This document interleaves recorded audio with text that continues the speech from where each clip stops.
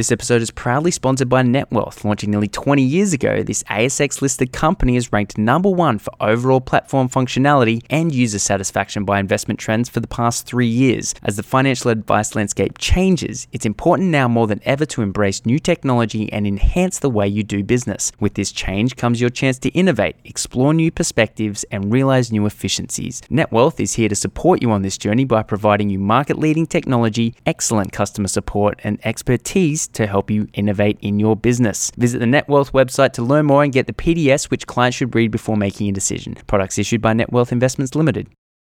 Gavin, mate, thanks for coming in. No worries. Thank you for having me. So where did you grow up? I grew up south. I grew up in Ingadine in the Shire. Yep. And up till when I was 19, I was a Shire boy and spent a year on the Gold Coast and surfed. And So you went up for schoolies and just was like, I'm I'm never going staying. back. Yeah. No, actually, funny story. I never actually did schoolies. So Yeah, neither. I went straight to work and started off life as a plasterer actually when I first left school. Wow. So very, very different. Is that to like where we your are now. dad's company or a mate's company or something? No, it was girlfriend at the time. Her neighbour was a plasterer and wanted an apprentice, and Yeah. thought, hey, everyone else in the Shire is a tradie, so Yeah. why not? That was the kind of the rite of passage. So it was kind of that was the path I took at the time, and worked out that really wasn't for me. Yeah, right. So how many years did you last in plastering? 9 months. Yeah, less than a year. right. Yeah, less than a year. And because I did some painting at one stage, and you just get, I don't know what it's like plastering, but just heaps of shit under your fingernails. Yep. Oh Yeah. man, it's like washing your Yeah. hands at the end of the day. Yeah, the dust, the dust, the plaster, constant. Yeah, you don't ever get away from it. Yeah. Oh man. And then and so 19, you last nearly a year. Yeah. Do you go into financial services at that stage? Yeah, pretty much. I on the Gold Coast, I was working at Billabong and spent a bit of time with them as they only recently floated. I think when I got up there and did some time working in the central sourcing area, so they had a lot of brands doing their own thing in every country, and they decided to bring it together and have one kind of business model. Was that the decision that screwed them over? No, I don't think so. I think in terms of what they did around their brand and protecting their brand, I think it was a very smart thing to bring it all together, because you're getting different qualities, I think, in every country, everyone wanting to do their own thing. So I think bringing it together made a lot of sense. And, right. You kind of think about what we do in brand now, protecting your brand, making sure you're getting consistent service delivery. It kind of makes a lot of sense to do that. I think their issues came later down the track where they were trying to break into a whole number of different markets very, very quickly, and perhaps that was the start of their downfall. I'm not sure. Yeah, right. And so you plasterer, Billabong. Yep.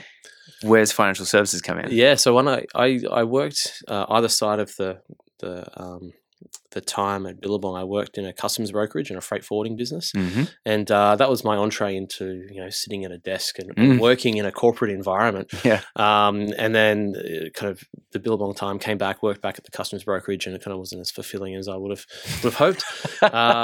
And I always had a thirst and a passion for finance. Yep. And I always enjoyed it. I hadn't taken that traditional university route, and then found myself at Royal & Son Alliance in 2001. What did they do? Royal & Son Alliance was the business that effectively morphed into Astron.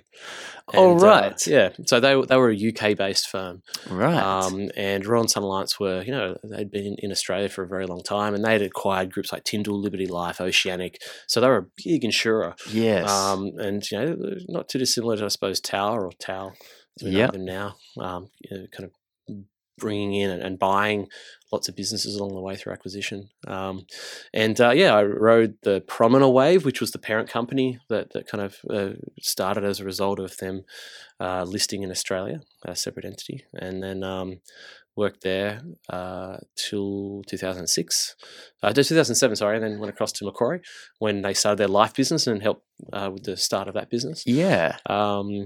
And then, did they have Active back then? No, Active came about not long before I left. So I kind of worked with a bunch of people in there on that build for Active, which was pretty exciting. And then we took that to market, and then not long after that, I went to AMP to help kind of rebuild their IFA, New South Wales presence, and I was kind of the state manager of the IFA business over there. Wow. Initially selling kind of their risk to the IFAs, and then we went out with Flexible Super, and there was other products that followed, and then through the merger of AXA, we took on more capability with North, and my space was purely the IFA market. So that would have kept you pretty busy, man. It was busy. It was a busy time. And then, so during all this time, are you doing much work with the corporate side of things? In a sense of corporate super? Yes. Yeah. So we always had an eye on the small corporate plans, up to 30, 40 members and whatnot. That was always kind of in a play that we were looking at taking out a viable offering there. When I was at Astron, and obviously Astron have a legacy with corporate super business as well through their Optimum products and all the rest, which is now morphed into their new offering that they've relaunched. So there's always been a presence with corporate super and kind of, and background on how you engage members in the mass space, and I suppose it was those learnings of understanding how the corporate space and how to engage in that corporate space. And, AMP had no shortage of concepts and ideas and programs they were looking to roll out to engage. And that took me to meeting Mark through the AFA, actually, 10 years ago, and kind of sharing ideas around what you do in the corporate space and all the rest. And that's when we started looking at what we do in his business and how you would engage and what you would do if you had the ability to do so. And we started working together, and we generated Your Wealth Hub, which is one of the businesses I look after now. And then, as a top line premise, what do you feel that Your Wealth Hub does better than everything else? Yeah, it's the ability to go into a workplace and give members or employees a safe place to talk about issues that they may not have been able to talk about before. And I think if you consider financial stress is within everyone somewhere, somehow, in the workplace, people take that stress to work without an outlet. And in a corporate environment, they take it to work where they have to kind of, meander through their world, knowing that the monkey's on their back, or whatever analogy you want to use. But in the workplace, you become less productive if you're financially stressed. There's lots of statistics and reports that talk about that. But the downside of that is that the workplace becomes less productive with employees who are financially stressed.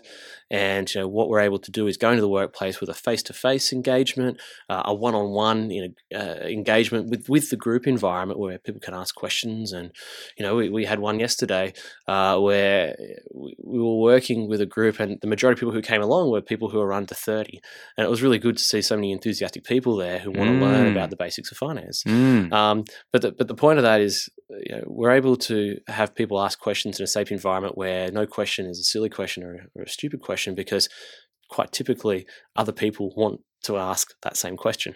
So in going out and talking about it and sharing a lot of the basics of money, having a digital presence through our website that we can share and engage and direct people there so they can self-educate and self-learn. There's a whole series of low-cost solutions and special deals that we've been able to negotiate with different providers where people can go in and navigate themselves, or they can have their one-on-one or put their hand up and ask a question and move into an environment where it would be a traditional advice relationship. So there's something for everybody, and whether it's a digital engagement, face-to-face engagement over the phone, or whatever, there's typically something for everyone. That's a really long answer. No, mate, it was such a good answer because okay, so you've got digital for people who just want to go it alone. Yeah. You've got phone-based for the people who want a little bit of interaction, and then you've got face-to-face for people who want the high-touch action. Correct. Do you have sort of any numbers off the top of your head, round figures, on what percentage of people fall into each of those three categories? That's a really good question. We typically see across the board about a 25% engagement. Yep. So in terms of our monthly engagement with our educational update, the figure sits at a consistent 25% of the people who are reading our articles every month, which by all accounts is a pretty good number. Right. We typically see in a workplace about 50% of people come to an education session at some point throughout the year.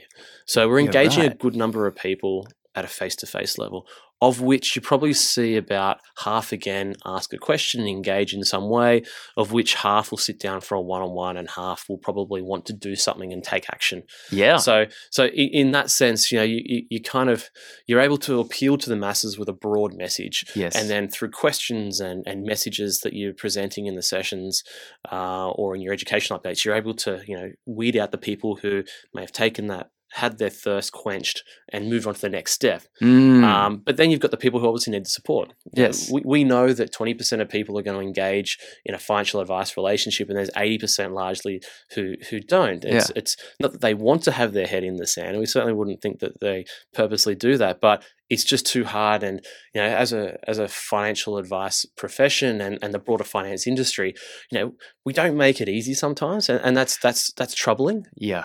And it means that people who are financially stressed, back to my first point about taking stress in the workplace, they don't feel like that there's an easy way for them to obtain the answers. There's not choice around where you can turn. And we'd like to think as a value proposition, your Wealth Hub enables people to consider choices. And if people have choices, they feel more confident and comfortable to make a decision because they know that I don't have nowhere to turn. I have somewhere, and I have a number of options I can choose. Yeah.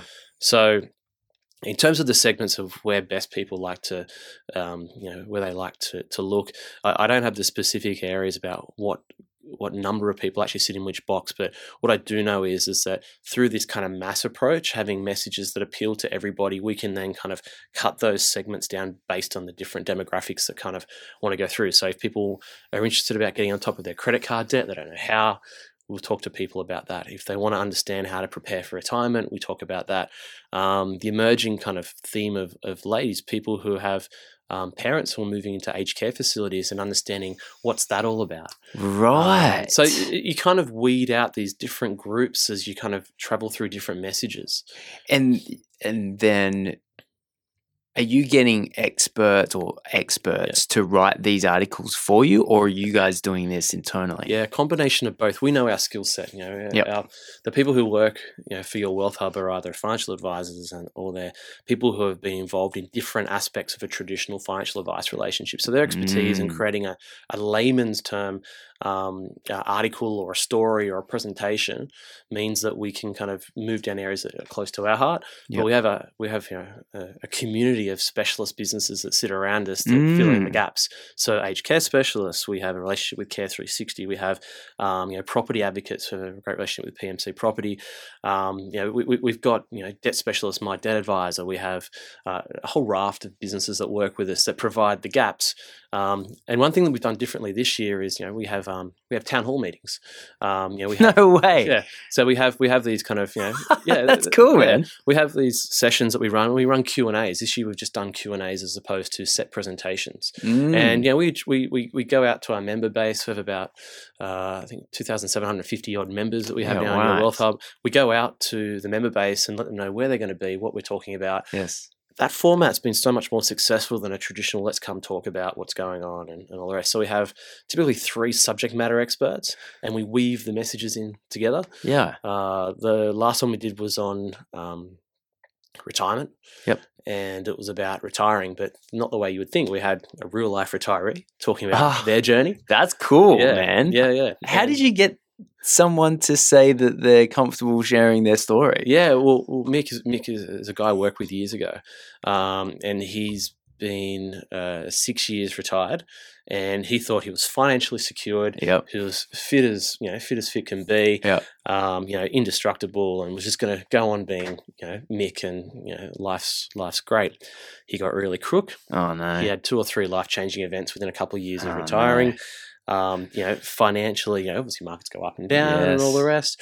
So he had to reevaluate how he wants to live. Kids have moved out of home. Yeah. So, is the big house what I wanted? I didn't expect to have to make those decisions. So he was very candid. And the people that came along were like, geez, that's kind of me. Or that could be me. Yes. We had a nutritionist come along talking about really the physical kind of issues that you'll be facing as you approach retirement. And when you're there, it's about, not just the physical, but then obviously the mental, how to captivate your mind while you're in retirement. What are you doing? What purpose do you have? Yeah. Most people, they will work up to retirement and, it'll be a very fulfilling world because, you're going to work, you clock on, you clock off, and, you've got purpose in between. But to go home and then to suddenly think, you don't really have that purpose anymore. Man, what do you do with your time? Absolutely. Like figuring out why to get up in the morning can be really difficult for people who retire. Yeah. And Mick kind of, cut off, the lady escapes me now, who's Victoria Black it was. She was talking about this, and Mick cut in and said, you know what, for 9 months, I thought this was the best life ever. After 9 months, I was like, what the hell am I doing with myself? Yeah. And actually, what was he doing? Nothing. Yeah, God. He was finding things to do to take up his time, so his wife wasn't on his back about what he had or hadn't done for the day. And before he knew it, 3:30, 4 o'clock, his wife came home and she was asking why the rubbish hadn't been taken out. He's like, I've got to find things to do to fill my time so I don't get in trouble for not taking the rubbish out. Yeah. So it's things like that, and then we had Mark kind of bringing it together around. What are the financial elements you need to be considerate of? Yeah. If you're retiring thinking you're going to be relying on the pension, what does that mean? How much is the pension? Is this realistically what you can live on? Looking at I wrote an article last week talking about retirees entering pre-retirees moving towards retirement without a handbrake. Now the reality is, if you're not aware of your spending leading into retirement, and you think you're going to spend X amount in retirement, how do you know those two numbers actually even coexist? Yeah. You need to be across your spending before you can go to retirement thinking that this is exactly what you need. So the sooner you get control of your spending, the better off you can be. So, Mark brings to life a lot of the financial elements to it. So between the financial, the kind of physical and emotional pieces moving to retirement, and then what actually happens once you get there. We had, I think, about 30 or 40 people in the audience. They're like, oh, okay, that's an eye opener, and then we can engage off the back of that. Yeah, it's such a weird thing, financial advice, and because it does bleed into those areas, as you said, health, and purpose. What gave you the idea to do this? That's because it's another way to look at it is corporate wellness. In that. So, in my opinion, from what I've seen, it's something that people think about doing but don't really do. And then you guys come along, you're like, okay, we're doing this in this way, and you use education, and you've got, depending on engagement, different levels that people can get involved. So if there's advisors out there and they're thinking they want to sort of start connecting with people, because what you've just said is you give people a journey, an educational journey, right? There's a lot of people probably listening that have wanted to do things like blogs and wanted to do, maybe they did one or two and they're on their website, but they didn't get a substantial result in a short amount of time, and they gave up, and they're sort of just sitting there on the website from 2-3 years ago, right? How did you decide, how did you make that decision to actually do this and stick to it and turn it into what you've turned it into so far? Great question. I suppose the catalyst was understanding that in the corporate super world, business had done the same thing for a long time, but really hadn't achieved any different results. And there was a significant opportunity in an advice firm to engage differently. And one of the best things I saw when I was on corporate world is all these great initiatives that weren't being introduced into people's practices. And I think at a business level, the reason why they weren't being introduced is because most principals don't have the time to implement these things, and they don't have the resources. If they have the resources, they're being stretched because typically most planning firms are they run pretty thin. and they don't have the ability to do that. The only people that would be able to build something like what we've done is businesses that saw that, you need to do things differently and had the ability to invest in a resource like me. My role was to come in initially as a general manager and to reposition a dormant at the time, a risk-focused business and a corporate super business for the future. So we did a whole bunch of work there to start with, but then built Your Wealth Hub as a result of seeing there was so much really cool stuff sitting on the outside that wasn't being brought together. And a lot of what I've done is to bring those great tools and concepts and ideas together, wrap them up into Your Wealth Hub, taken a whole heap of statistics out to corporates, to CFOs and HR directors to say, hey, this is your problem. Your problem you need to solve is the fact that in the workplace, there is wastage because your staff are bringing financial stress into the office. It's not just impacting them, but it's impacting the staff that sit around them. Someone needs to say, stop, we can help you. And the logical place to do it is in the workplace as opposed to try to bottom up outside. You look at the tools, some of the tools the banks deliver. There's some great initiatives. There's a lot of money spent on advertising and marketing. It's mass advertising through mainstream media, radio, TV, and the strike rates aren't fantastic for these great initiatives and great tools. And they kind of wonder why. How do we engage better? It seemed only logical that the workplace was the way to do it.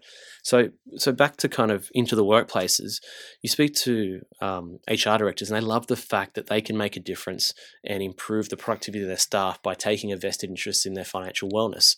If you give people the ability to have a choice around how they solve their problems, they're less likely to be doing things that they shouldn't be doing.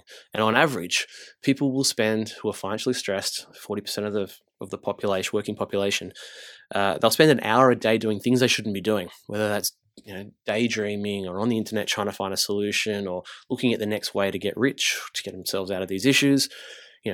Financial stress is real. It doesn't matter which way you kind of package it up, it's very real. Spending an hour a day means there's the dollar figure you can quantify it with. Yeah. And we created an equation through some of the research from Canada and America and the UK, which just sits on our website, where you can put your average, salary in with the number of people in your business and work out the wastage in your business. Wow. When we started showing CFOs that, because as much as HR directors love the fluffy, we want to help your staff and you can make an interest, you can become an employer of choice, and we can make a real difference in their world, and you're not going to have as much staff turnover, et cetera, et cetera. You show the CFOs and they're like, sounds great, but how much does it cost? Yeah, and it's straight away the door's closing. You can feel it. Yes. And then you show them the wastage, and they're like, So you're saying if I could reduce the wastage, and that could in turn, convert into a higher productivity rate? The question is, what would that do to your business if you could do that? And then you get all the fluffy stuff that sits on the outside, and then that's where people start looking at it and take it seriously. So yeah.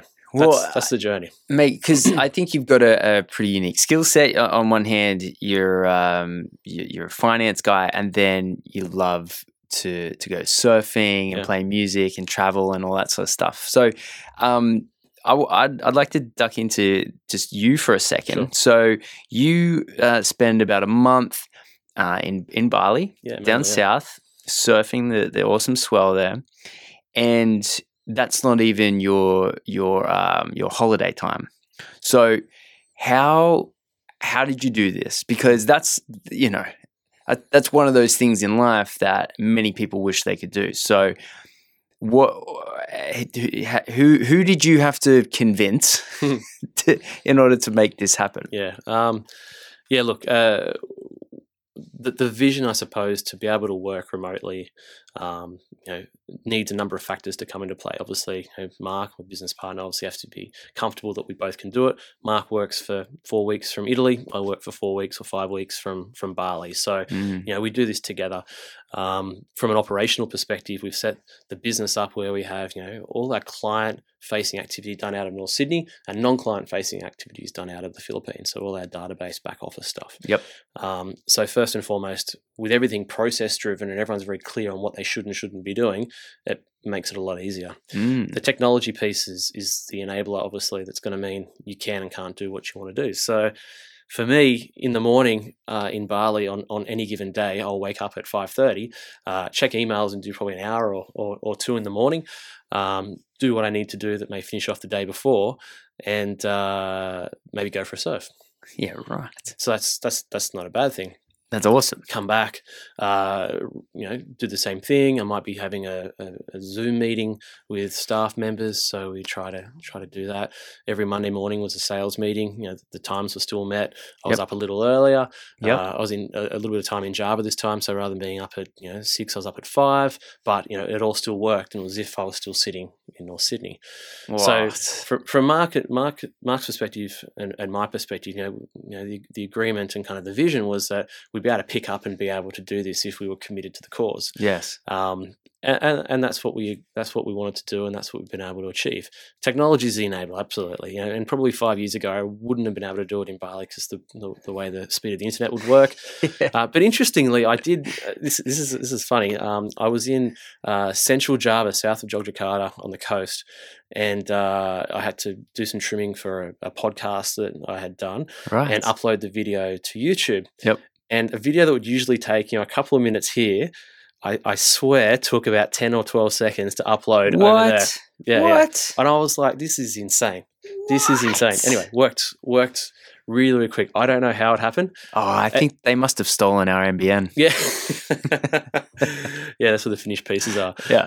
Yeah, that's crazy. But yeah, look, I think for any business entity that thinks that this is important to them, I hate winter. I love being in the warmth. So for me, a big driver is that. Big driver is being there when the swell's good. So I do have the flexibility to be able to do it, but it's also having the discipline to know that when you need to work, you need to work. Yeah. Having great Zoom connection, having good internet so you can run Zoom and have video conferences.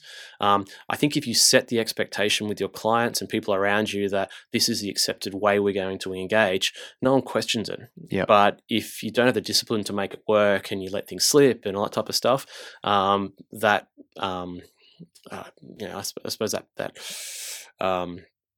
that point of reference around the relationship that you've wanted to set and the tone you've set for the relationship obviously starts to be eroded. So yeah, you just have to follow through to make sure you're actually doing the right thing. And so when you say your staff and you're having Zoom meetings, is this like how many Australian staff do you have?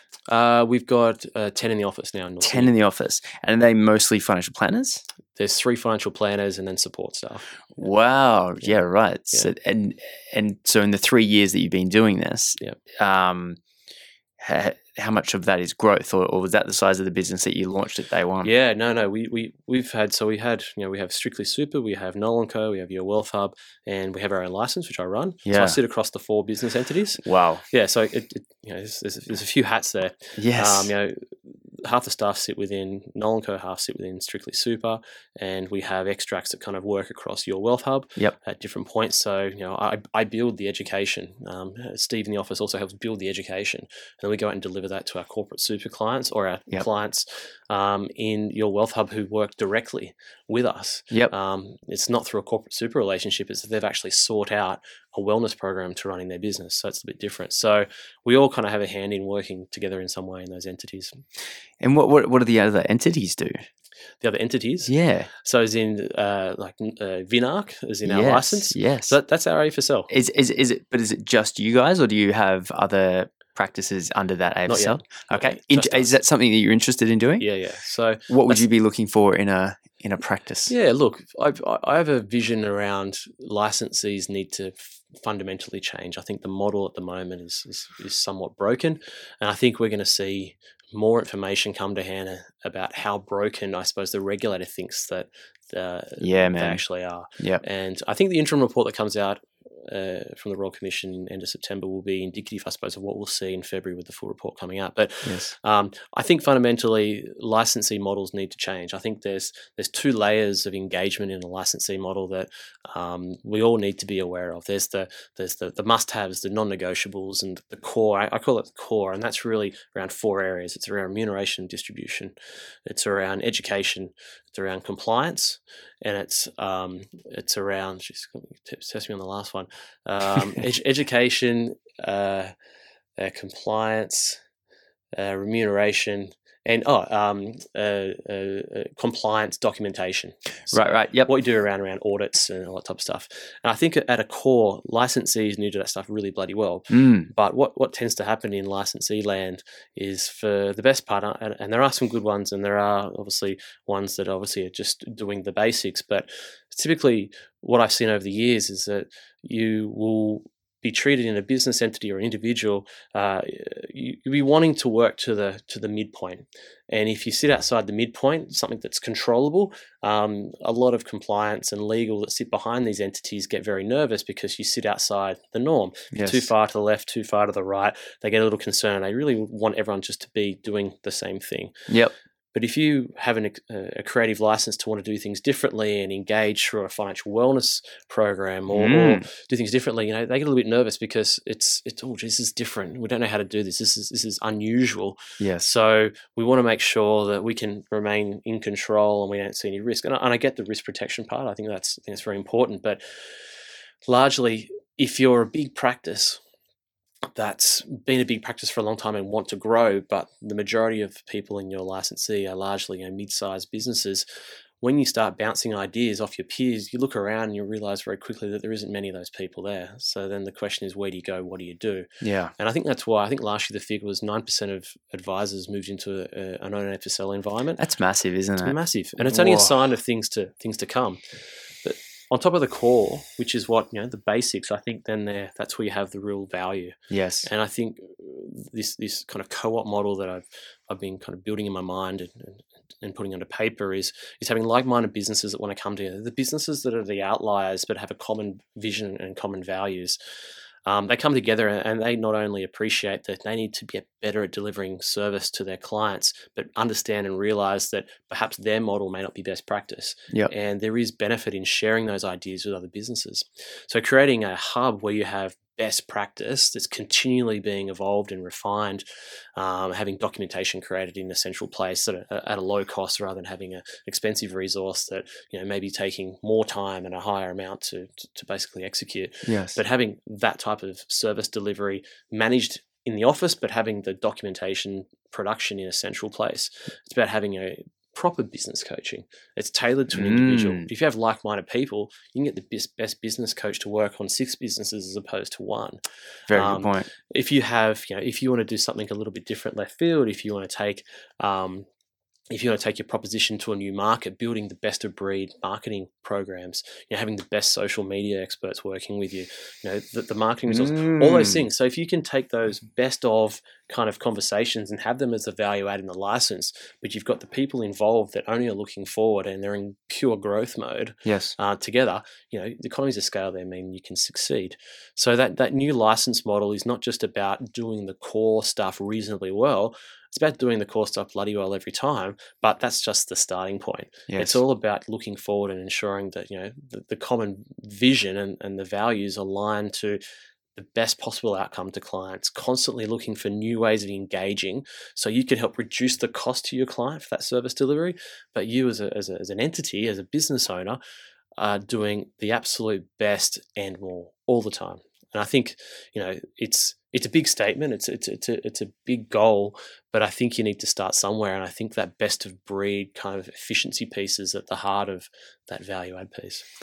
And where are you getting your support from? Like who are you talking with to be able to deliver everything that it is that you want to deliver? Yeah, so my peers. So I chair the Leaders Forum for the AFA, so yes. National Chair for Leaders Forum. You've been doing that for quite some time, right? Yeah. So I think since inception, so 4 or 5 years. Yeah, wow. Now, so it's a small number of groups, and I have my peers that are in there that we bounce ideas off. Yeah, and we get to talk about what's happening, and what's happening from a legislative perspective, what's happening from a service delivery perspective. What are the common issues that we're facing? Yeah, and I met up with one of the guys today before I came here, and I was just highlighting that what I said early on. One of the common issues in a lot of these practices is that the ideas are plentiful, but the implementation isn't.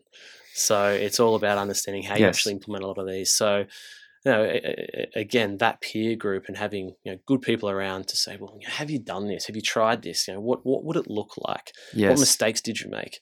I think the benefit of sharing that information isn't just the wins; it's the stuff that didn't work and the reasons why it didn't work, and understanding that the speed humps, some are necessary to make sure you get best product, best practice, but other times you can avoid a lot of the stuff you can avoid, and they could be common things. So if we can eliminate that stuff and mean that we've got a clear path to where we need to be, I think we're all heading in the right direction together. Yeah, man. That's been I think with financial planning being at such a sensitive position, there is so much sharing of information going on, and it's I just don't know. I can't imagine any other industry being as dedicated to helping the positive evolution, as we say at XY, the positive evolution of financial advice, because we want to make sure that we choose the direction of where financial advice is headed. And what do you think? Like, do you think that the legislation will get rewritten so that financial advice is decoupled from product at a legislative? I just, no matter how many times I think about it, I always come back to at its legal core, it's seen as the same thing. That advice and product is seen as the same thing, and then you've got all these band-aids over the top, best interest duty and FOFA and everything, which it's done its job and it's done a good job. But if you keep digging, you come back to product advice is linked at a legislative level. So imagine if that gets rewritten. Imagine after the RC that one of the core findings is we decouple financial advice from product. What are some things, and is this something that that your group of leaders are doing at the AFA? Are you guys thinking about ways to help direct those changes? Like, are you getting involved at any sort of lobbying level? Yeah, absolutely. To your first point around leading the journey for financial advice, I think as a profession and previously as an industry, I think we've been pretty poor at leading that conversation. Yeah. I think we've allowed product manufacturers and regulation and people waving the sticks at leading where we should go. And I don't think that's a viable and sustainable way of kind of perpetuating ourselves. We do such a great job. Our profession helps so many people, yet we don't lead our own.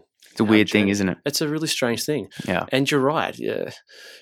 We share because proportionately there's so many more people that could use our support than who actually receive it now. So it makes absolute sense that for us we work together as opposed to work against each other. Yeah. And I think there's a piece of dialogue alone in that. We do need to be working together to share the value advice, but we also need to be respectful that not everyone wants to move down a full advice relationship. Yep. And I think in that, I think we've come unstuck in the past because we've just tried to hunt clients to move down our standard relationship, without understanding that there needs to be a tiered engagement model, and at some point you're going to have to say no to some clients because they just don't fit your demographic, and that no gives you more respect than saying yes and trying to squeeze them in. And we've seen obviously what's happened when that conversation goes astray. So I think from that perspective, we do need to lead the conversation, and I think we're getting much better. And movements like this, I think, show a much more proactive and positive message to show to consumers about what advice can do to support people. So I'll just say that just first and foremost. Yeah. What are we doing by way of lobbying and engaging and trying to lead? Absolutely. So the ethos of the Leaders Forum is that we can take some of the thinking that's distilled at a national level when our leaders get together. We try to get together once a year in our national summit. Our next ones will be in March or May next year. It hasn't quite landed which time period it will be. But the idea is that we take that thinking and distill it back through the community. Right. And to the point before around, licensees, they have outliers and they have people that outgrow the license because they're either growing too fast, too quick. They look around, and if they don't have any peers around, they need to find somewhere. So that's where I think the industry bodies have a great opportunity to bring those people together. And that's why, through the AFA, we've been able to create leaders. So when we get together, we think of some really cool stuff. We get some really interesting speakers that come together, be it financially focused, non-financially focused. We had a great session a couple of years ago from Jeff Kennett about leadership through adversity. He's had some challenging roles over the years, and taking the things that he said, he's had 5 finger principles of leadership, taking them back and how we introduce those into our businesses. And the concept is that through 35 different leaders coming together, they can then go out to their own communities in each state and their own circles and share the outcomes of that. I know the AFA has already used that a couple of times with some of their sessions. I think 2 years ago, the national conference theme came out of Leaders Forum Think Tank. So it is taking the biggest, brightest firms, understanding what we need to do collectively from a legislative level, from an emotional client engagement level. What is the experience that we're trying to achieve? And one of the topics that we had a couple of years ago was understanding what advice would look like 5 years from now. And this was 2 years ago. So in 3 years' time, we're going to see what we discussed come to fruition. Yeah. And it'd be interesting to go back to see how and what we do as a result of that. Let me in on it. Yeah. What did you predict? Yeah, so I suppose the key outcomes from there were there's probably 2 or 3 that were of interest for us. One is that advice delivery is going to look very different, and I think at that stage we started to predict the decoupling of vertical integration. Yep. And I think institutional ownership, and we've already seen this year the majority of institutions kind of flagged that their intention of having distribution with product is ceasing, and businesses are quickly moving away from life insurance, from banks. We're seeing a lot of movement in that space. Largest amount of acquisitions we've seen in the last 5 or 10 years with businesses kind of moving away that way. Yeah. The same with licensee land. You're seeing a lot of consolidation, and then, as I said before, the 9% number of AFSLs that have started. So that's the first and foremost. I think the second one was interesting, and that's kind of along the lines of talking about this co-op model where you get like-minded businesses banding together, sharing back office services, and trying to create efficiency by scaling up centrally, which I think is a really big part as well. One of the areas that was emerging at the time was SMAs, looking at managed accounts and how they actually work, and that's obviously proves to be beneficial for a number of different reasons. There's a lot of efficiency at a practice level, which helps. But down the track, the way we're thinking about the evolution of Robo, and even back then, Robo was seen as in those 4 walls back then. Robo was seen as a way of engaging a client base that we weren't able to engage before.